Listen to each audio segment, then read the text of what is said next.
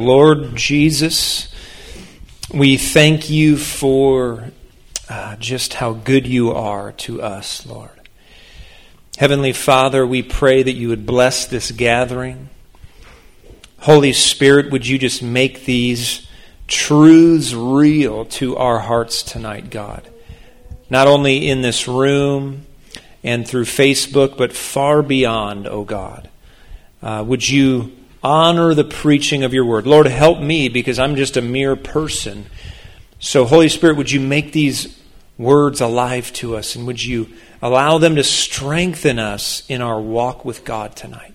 I pray that everyone hearing these words would experience the strengthening and the challenging and the upbuilding of the ministry of the Holy Spirit tonight. In Jesus' mighty name, amen.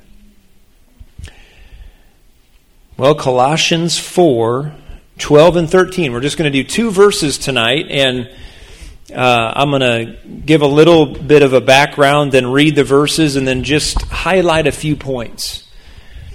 Because there's so much rich content in the Bible related to prayer. We're obviously called to be a prayer ministry, and so often prayer people, prayer warriors, we get burnt out. We're like, we've been praying and what's it doing?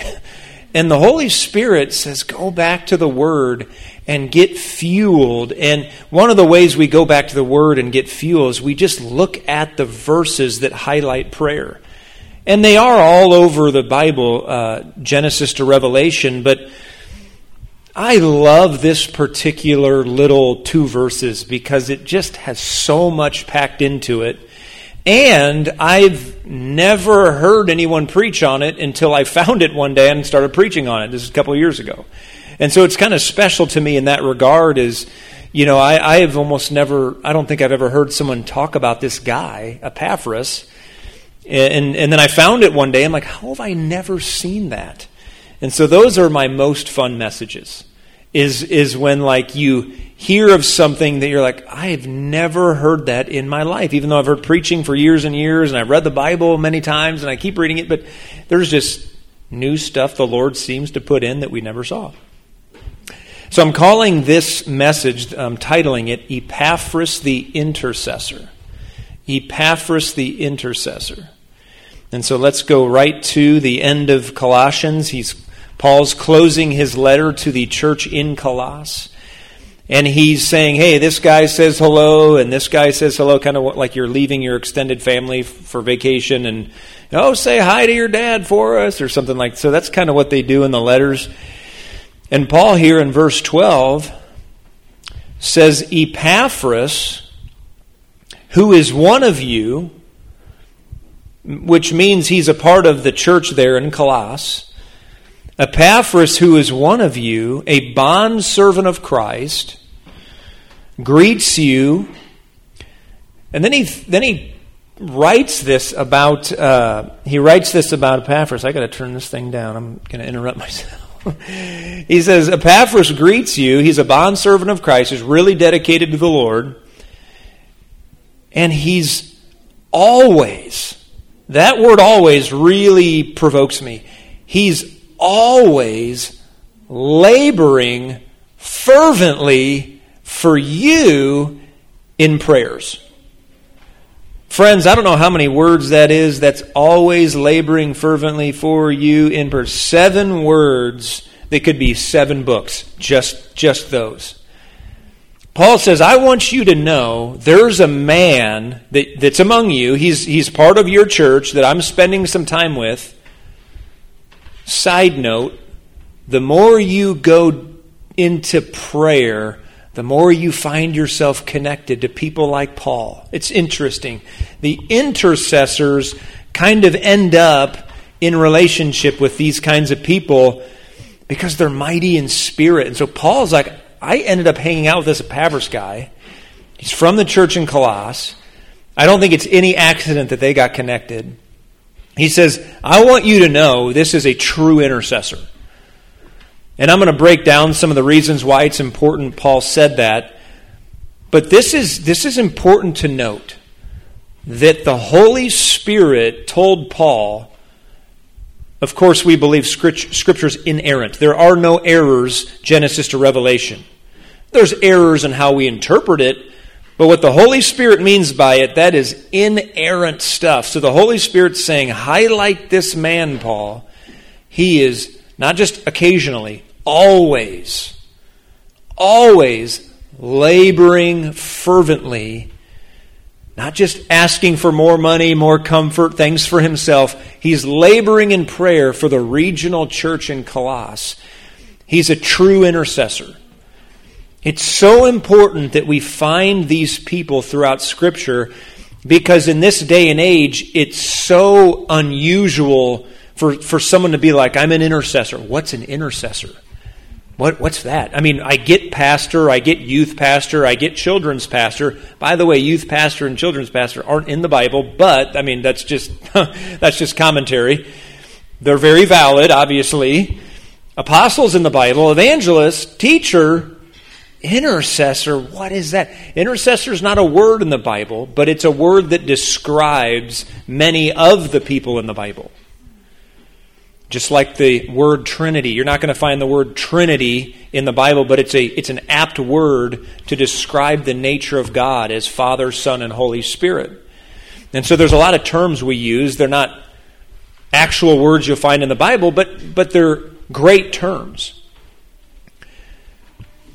The word intercede is certainly in the Bible, but the term or the office or the idea of intercessor, that's something that we have just kind of used to describe someone like this. Epaphras. Let me finish this verse here because I haven't even finished the two verses. So he's always laboring fervently for you in prayer that you may stand perfect and complete in all the will of God. So we get insight into his prayer life. What's this fiery, devoted intercessor that Paul is even taken back by? What's he praying? He's praying that the church would be mature in the will of God. So not like, Lord, I constantly pray that the church would be wealthy and healthy, although it's great to have money and good health. But what he's locked into is kind of the overarching high goal of Christ, which is that the church would be fully mature in love before he returns again. That's really the ultimate goal, that we would be locked into his highest will for us, and we would be maturing to a point of where he says, we're equally yoked. You have reached a station of maturity where I want to return for her, that bride, that people. And so he's not like, just kind of whimsically praying, I hope it gets easier and more fun. I mean, I love those prayers, and I pray them, and my kids pray them, But we don't just pray that. We also have to be mindful of where's the Lord taking his church. And that is to a place of deep spiritual maturity so that we as the global church are a provocative witness where others say, I really want to be on that team. I really want to know Jesus, even if it's dangerous. That was the first century church, and he's going to bring the whole global church full circle to the point where we are so provocative, Jews and Gentiles, even of great hostility, say, I want to be among the saved. I want to know Christ. I want to be in God's family. And so this is going to happen. And it's going to happen because people like Epaphras devote their lives to the calling and ministry that God has given them. Now, the calling of intercessor is not the only calling or the ultimate calling, but it is a valid calling. And so I want to highlight that tonight, that the calling to intercession is something the Holy Spirit's doing. And I firmly believe we're going to see a whole house full of them in due time. But we have to, I as a leader and as a prayer guy, I have to give language because there's people out there, they love going to prayer meetings. They love prayer, but they just don't know how that fits into the current structure. And until someone tells them and in essence kind of gives them permission, although they don't need it, they'll always kind of feel bad that they're not like that person who's a pastor or that guy who's evangelistic. They'll always just kind of feel like, I don't really fit. And the Lord says, no, I'm raising up people like Epaphras. I'm raising up people like Anna, who is the female equivalent that we'll look at another time. I've preached on her so many times. But there's many people throughout Scripture that gave themselves almost entirely to prayer, and that was their ministry, and that was enough. It's not like Paul said, hey guys, there's this guy named Epaphras that prays a lot. I want you to correct him and tell him to do the real work. No, Paul is saying this guy is legit, period. This guy is moving the needle, and he's provoking people and provoking maturity. So he's praying that you guys would be perfect and complete in all the will of God. In verse 13, he says, I bear witness of this. I vouch for this guy. Depending on what translation you use, I testify, I bear witness, I vouch that he is really zealous. He has a real concern for you guys, that you would be spiritually mature. He is, in our language, he is on fire for God. He is passionate, and he cares. This is something that Paul lamented. That he lamented over the fact that there were so few who had a genuine care for the church.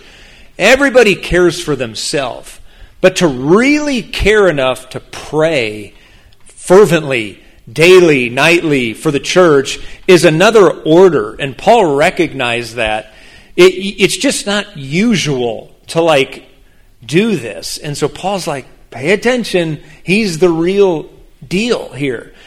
And I believe the Spirit is going to begin to raise up in every city, in every community, in every place, men and women who are of this Spirit, who just care that much that they'll pray and they'll keep praying until the whole church not just has revival or good meetings that are fun, but a people who are spiritually deep, who are mature, who love God, who love the Word, who love prayer, who resist sinful things, and who just live it. You know, right now, much of the church is just kind of wishy-washy on so much of the important stuff. These intercessors are going to play a role in really doing some damage against the enemy and sowing some good things for the Lord. And we're going to see a beautiful, like a beautiful garden arise. The church is going to be fruitful, and there's going to be harvest. And this is such a huge part of it. So he has a zeal for you. It says he has a zeal for those in Laodicea, who we see show up in the book of Revelation. They were reproved by the Lord for being lukewarm. He was contending for them. He was contending for the people in Hierapolis. So this man, he's praying for different regions of churches. And so it's just so good to see that in the Scriptures. Let me just read it straight through one more time. Colossians 4:12, it says, Epaphras, who is one of you, a bondservant of Christ, greets you, always laboring fervently for you in prayers, that you may stand perfect and complete in all the will of God, for I bear him witness that he has a great zeal for you, and those who are in Laodicea and those in Hierapolis. I don't know if you could say more about a person in 2 sentences, which is what I love about God's Word. Jesus says one statement, and you could just camp out there for hours just marveling, like, oh my goodness, blessed are the peacemakers. That's weighty. I got to think about that. Blessed are the merciful. Oh, that's so wise. Who comes up with this stuff? I mean, just 1, 2 lines, 2 verses. There's so much depth. Let me just share a couple things I just want to highlight, although we could spend much more time. But first thing I want to point out that is very important is this word labor. I like the word always. I like the word fervently. I like the word prayers. I'm going to highlight the word labor. He's always laboring. Here's the thing that I want to get across tonight. Prayer is labor. This is one of the most misunderstood points in the body of Christ. Prayer isn't something we do so that labor is more effective. Prayer is the labor. Prayer isn't something we do before the work.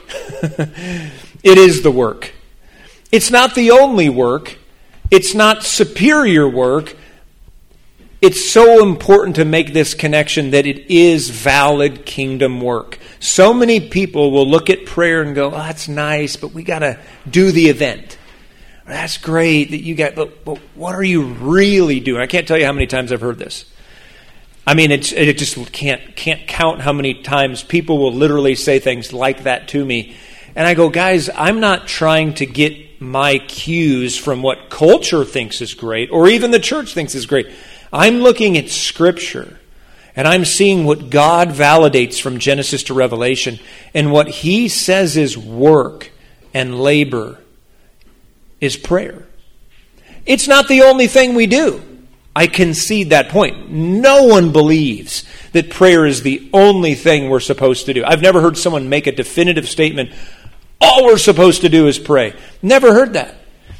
But what happens is when someone steps up to pray what others consider to be a little more than maybe someone else, you start to hear these things. Well, we can't just only pray. No one's doing that. We're just praying a little more because God told us to. We're not even thinking about you. But yeah, all you guys are doing are praying. No, we're doing other things besides prayer. We're loving our neighbors. We're doing outreaches. We're doing all kinds of things as the Spirit enables us and resources are permitting us. But we've stepped up in prayer a little bit. And we need everybody to know, and God wants everybody to know, that prayer is labor. It is work. It's a spiritual work that opens doors, unlocks things. It does things. It frees things up that just wouldn't happen if prayer didn't happen. And so it's so important to understand that when you come here on a Friday night or a Monday night or when we have mornings going again on a Tuesday morning, that is a labor, that is a work, and there's actually a toll. There's a toll when we do the heavy lifting of prayer. There's a spiritual weariness that is kind of like when you work outside all day, and like I used to do roofing for a summer, and that's physical work. I mean, no one's going to argue that. But it's like in a spiritual way, intercessory prayer where we contend for the devil to be bound and Jesus to have his way. There is a spiritual reality to that has its own weariness that it's unusual and to describe. But many intercessors, you just wonder where'd they go. Well, it's hard work. It really is. Praying regularly for year after year after year. There's a spiritual toll that it does to you, and so you just have to find your strength in knowing God loves you even when you're weak. You got to go see it again in Scripture to kind of reorient. Oh yeah, that's what God's after. But it's very easy to lose sight. And so part of this is convincing myself, keep going, and convincing other intercessors. You may feel weak and weary, because that's what prayer is supposed to produce in us, is a sense of weakness and dependency on God. But our prayers matter. They're powerful. That James said, the effective fervent prayer of a righteous man is powerful and effective. We got to know that even when we don't feel strong. So number one, remember, prayer is labor. It is kingdom work.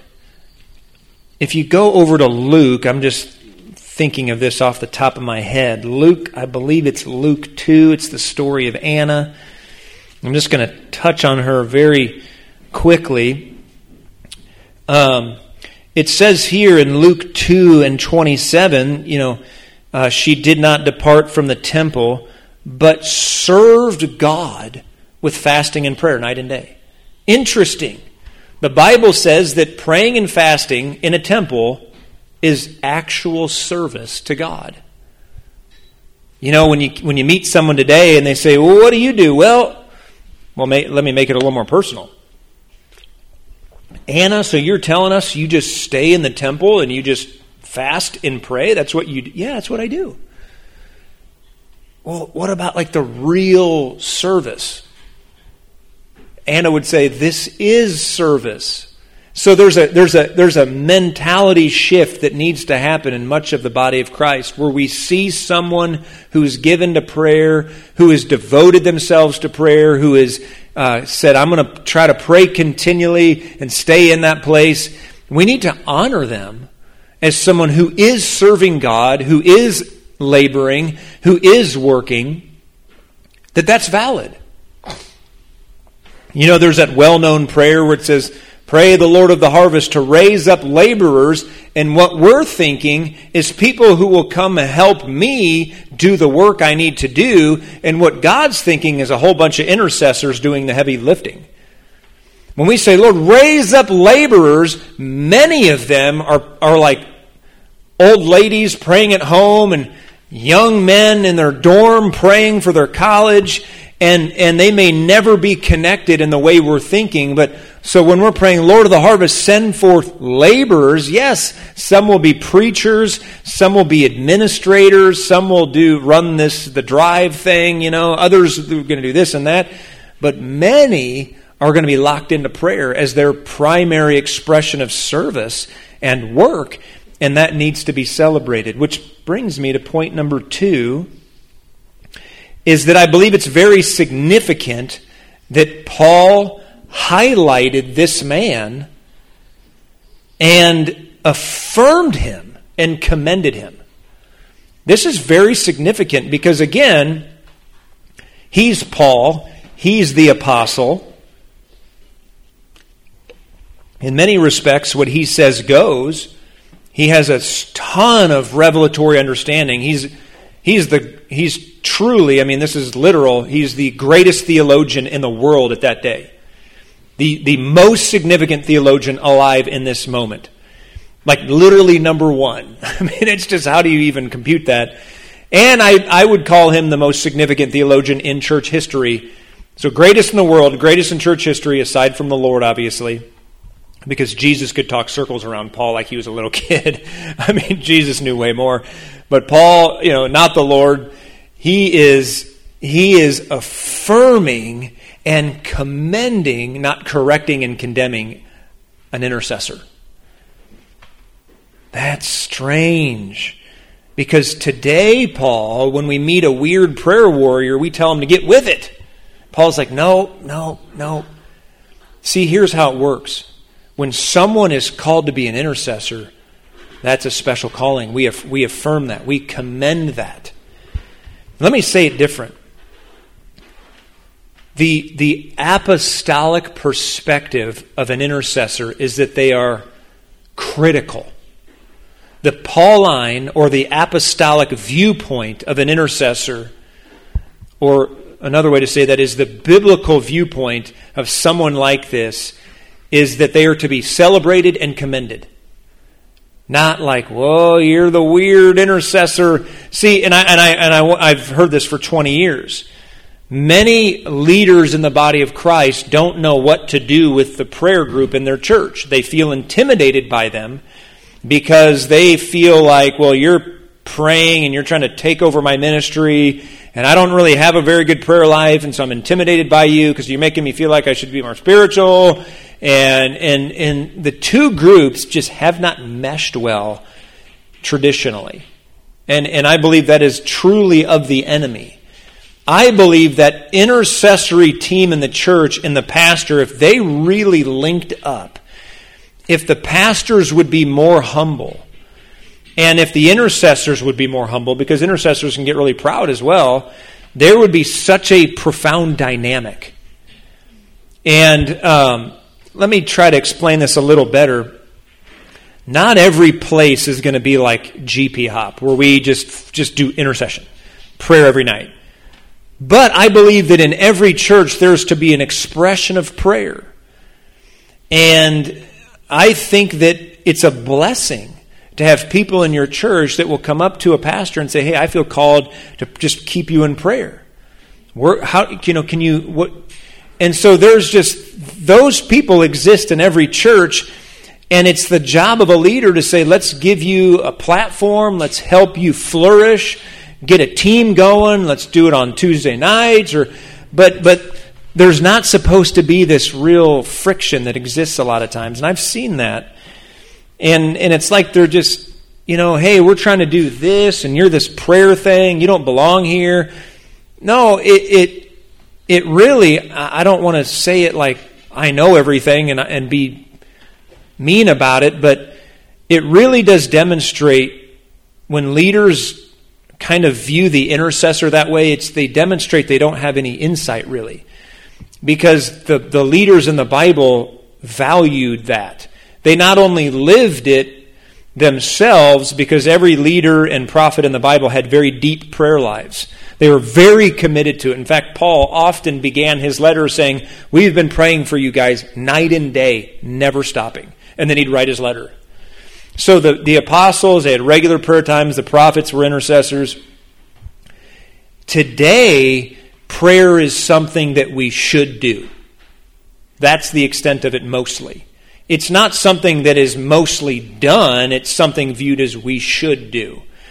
And because it's pretty much in that camp, we look at people who are doing it as a threat instead of, wow, you're provoking me. I need more of that. Let's work together. And so Paul would say, hey guys, take it from me. I was under the inspiration of the Spirit. This is biblical. Paul says, affirm them. When someone rises up and says, I'm going to be committed to praying for the region, I'm going to give my life to it, let people know this is legit.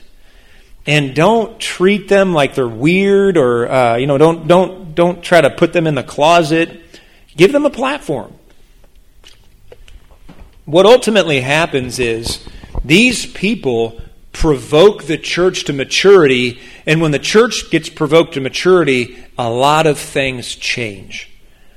And that's ultimately what many leaders fear is dramatic change. Like a seminal change, like this, everything here would change if this actually happened. And that's actually where the Lord's leading the church, is into radical change.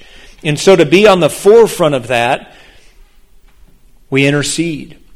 And we call people, because here's the thing, guys, if the church is on fire like Epaphras is, and the church begins to move into this maturity, so much stuff we don't need. I'm not even going to say anything because I don't want to be. There's just so many things that we use to get people in because we're desperate for numbers that we'll never need anymore. Because a church that is mature and genuine and sincere and really living it is an automatic witness. People want to be around the genuine, the real. No one wants to be around the fake. You can tell. Like, I don't want fake money. I don't want to be around the fake. I want the real and the genuine. And when we just are that, it attracts people. We don't even have to invite people. They just come. Not that it's wrong to invite people. I mean, let's keep doing that. Peg, you're doing great. Keep inviting. But it's just, you get my drift. You get what I'm saying. When we're the real deal, people know. And they just say, I want to be there. I want to check that out. Leonard Ravenhill would famously say, you don't advertise a fire. If the church is just blazing with devotion, no one's like, hey guys, come on. People just see it and are like, I want to check that out.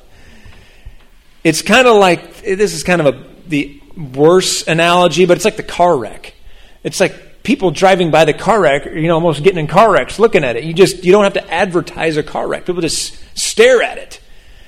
When we're beginning to touch what Epaphras is praying, we begin to, as a citywide church, enter into this stuff. Churches don't have attendance problems anymore. So much stuff changes. We need to affirm this. Again, Epaphras, this is point number 3. Epaphras prayed for 3 different regions, 3 different cities. Excuse me. He prayed for his home city. I mean, again, he didn't go to the First Baptist Church of Colossus. When he's praying for the Colossians, he's just praying for all the believers there. There's just one denomination at this point. Maybe a couple. Now there's 10,000. And the people who believe and follow Jesus, that's who he's praying for. There's just one church in that city, and guess what? There's one church in this city. It's the people who love Jesus. Now we go to 500 different churches and denominations, but when God looks down, he says, there's one church that I love in this city. Some call themselves Baptists, some call themselves Presbyterian, some say I'm Assemblies, some say this or that, and there's 500 flavors in the city, but the Lord says, they're my people. I love them, and they love me. And so, here's the thing. When you begin to pray just over the church in Central Illinois, what happens in our mind is that all the barriers that exist, well, that person's this and that person's that. Can we really pray for them? Are they even... All those barriers just break down. I encourage you when you pray for individuals, pray for families, pray for denominations. But much of the Bible is I don't use this in the negative sense, that divided. The Bible delineates is a better word. The Bible delineates most often in regions of believers, not mostly like the First Baptist Church of Paul or the Third Assembly. They just didn't exist back then. And so Epaphras is locked in. He's praying for the equivalent would be his burden was for the church in Peoria, the church in East Peoria, and the church in West Peoria. That's essentially, he was locked in. These are cities that were close to one another. And so he's that's my burden. I'm praying, God, make them mature. God, I pray that they would grow up into all things, into Christ, as it says. Well, to us it says it in Ephesians 4, but like Paul said to the Ephesians, I pray that we would be mature in the will of God. And so that's important to note. All the letters were written to cities. Not to Protestants or Catholics or Reformed or this or that. The letters were written to cities full of believers. When Paul wrote a letter, he said to the Christians in Rome, to the Christians in Colossus, to the Christians in Ephesus.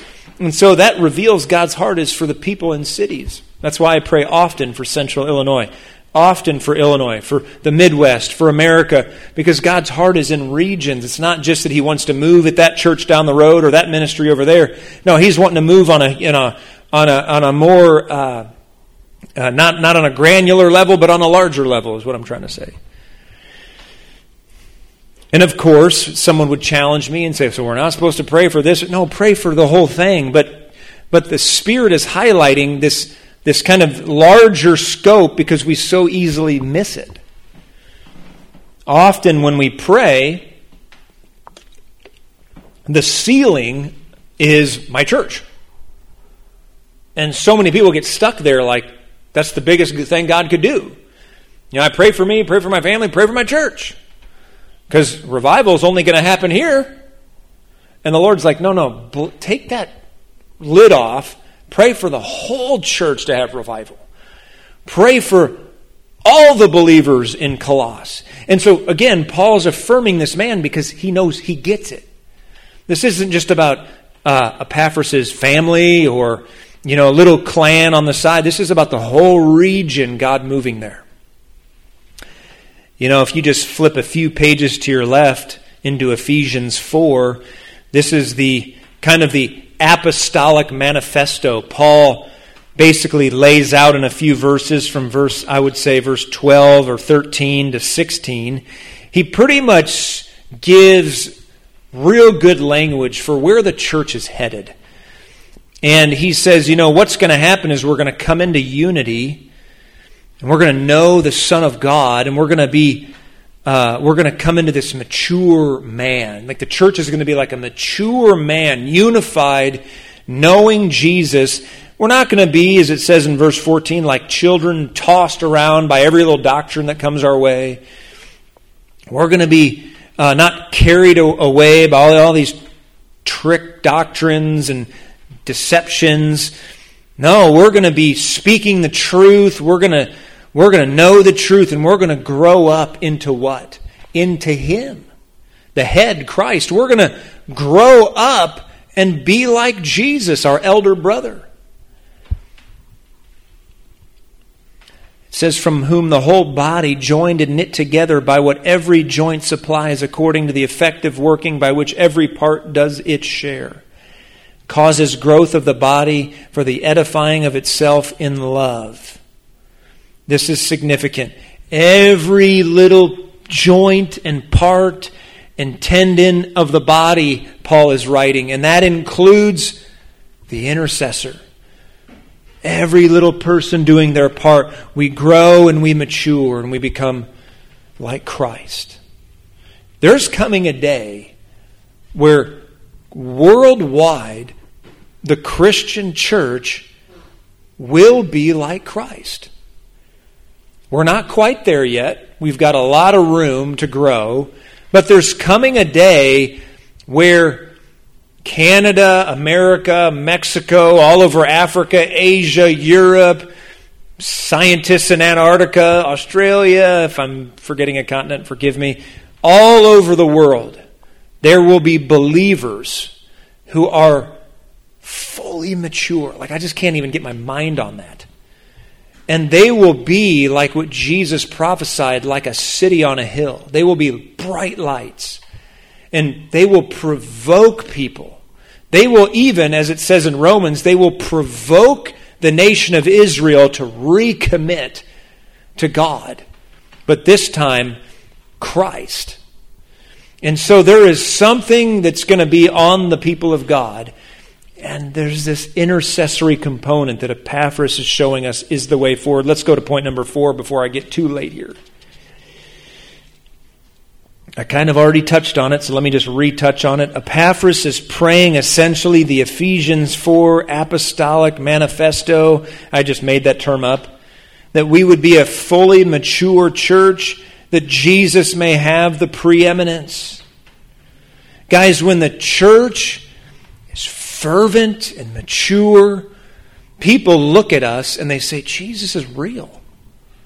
It's like that whole thing when it says, I'm going to botch the verse because I haven't even written it down, but they will know you're my disciples by your love for one another, that verse. It's like when we're really loving one another, people say they're real. Jesus is real. I get it. I understand it now. But imagine all over the city, that's real. All over America, all over the world. That's where it's going. And Jesus' name is going to become famous because there's going to be a church that He's led so brilliantly. We've surrendered all. We've let Him mature us, whether through difficulty or glory. He's just had His way. And in the millions and tens and hundreds of millions, some say billions of believers that will be on the earth before He comes back, will be such a bright witness. Man, woman, child will be so fervent that people will say, I want that. Just to bring this into conclusion, there was a man who was praying for that. There's going to be a whole lot of people praying for it in the days and years ahead. And it's my duty, my role, just to give voice. When you come in your Bible reading, you come across Epaphras, just remember, man, this is legit. Help me to be a prayer warrior like this. I might not be some big name doing this, or like a Reinhard Bonnke filling stadiums. He's with the Lord now, but or like a Billy Graham. I might not be called to the big stage like that, but I can be Epaphras. Wherever I go, I can pray fervently for Jesus' church to be as mature and in the will of God as possible. And so do that, my friends. Do that. Live that life of prayer. And when you're here, we will do that here as well. But it's not just, come here and do it only. It's out there, in your car and having your quiet time. Be a man or woman of intercession. Amen and amen. We made it just in time. 1 minute to spare there. Praise the Lord. Well, thank you. If you're still with us on Facebook, we're going to go ahead and close there and just do a brief time of prayer. Just want to encourage you as you conclude this, just have a brief time of prayer. Say, Lord, mark me with this spirit of prayer. And so let me just real quick, I'm going to pray for you guys and in the room, and then we'll get together and have a quick prayer time. So Lord, we thank you for this word about our brother Epaphras and how he so gave witness to the life of an intercessor. And Lord, we just simply ask, by the grace of God, make us like this man. We want to move in a spirit of prayer. We want to move into this place of intercession. We can't do it. We can't conjure it up, but would you do it in us, God? Would you help us? Help us, Holy Spirit, where we are weak, as it says in Romans 8. We're weak in prayer, but would you help us? Help us to be intercessors. And I pray all over central Illinois tonight, raise up intercessory laborers, hundreds and thousands, maybe even 10,000s of them, God, and set them on the wall, God. Ignite them in every single church that names the name of Jesus and loves the Son of God. Lord, set them in a place of prayer in every congregation and ministry and local church, Father, in the mighty name of Jesus. Amen and amen. Once again, bless you guys, and we're going to have a brief prayer time right here. Yes.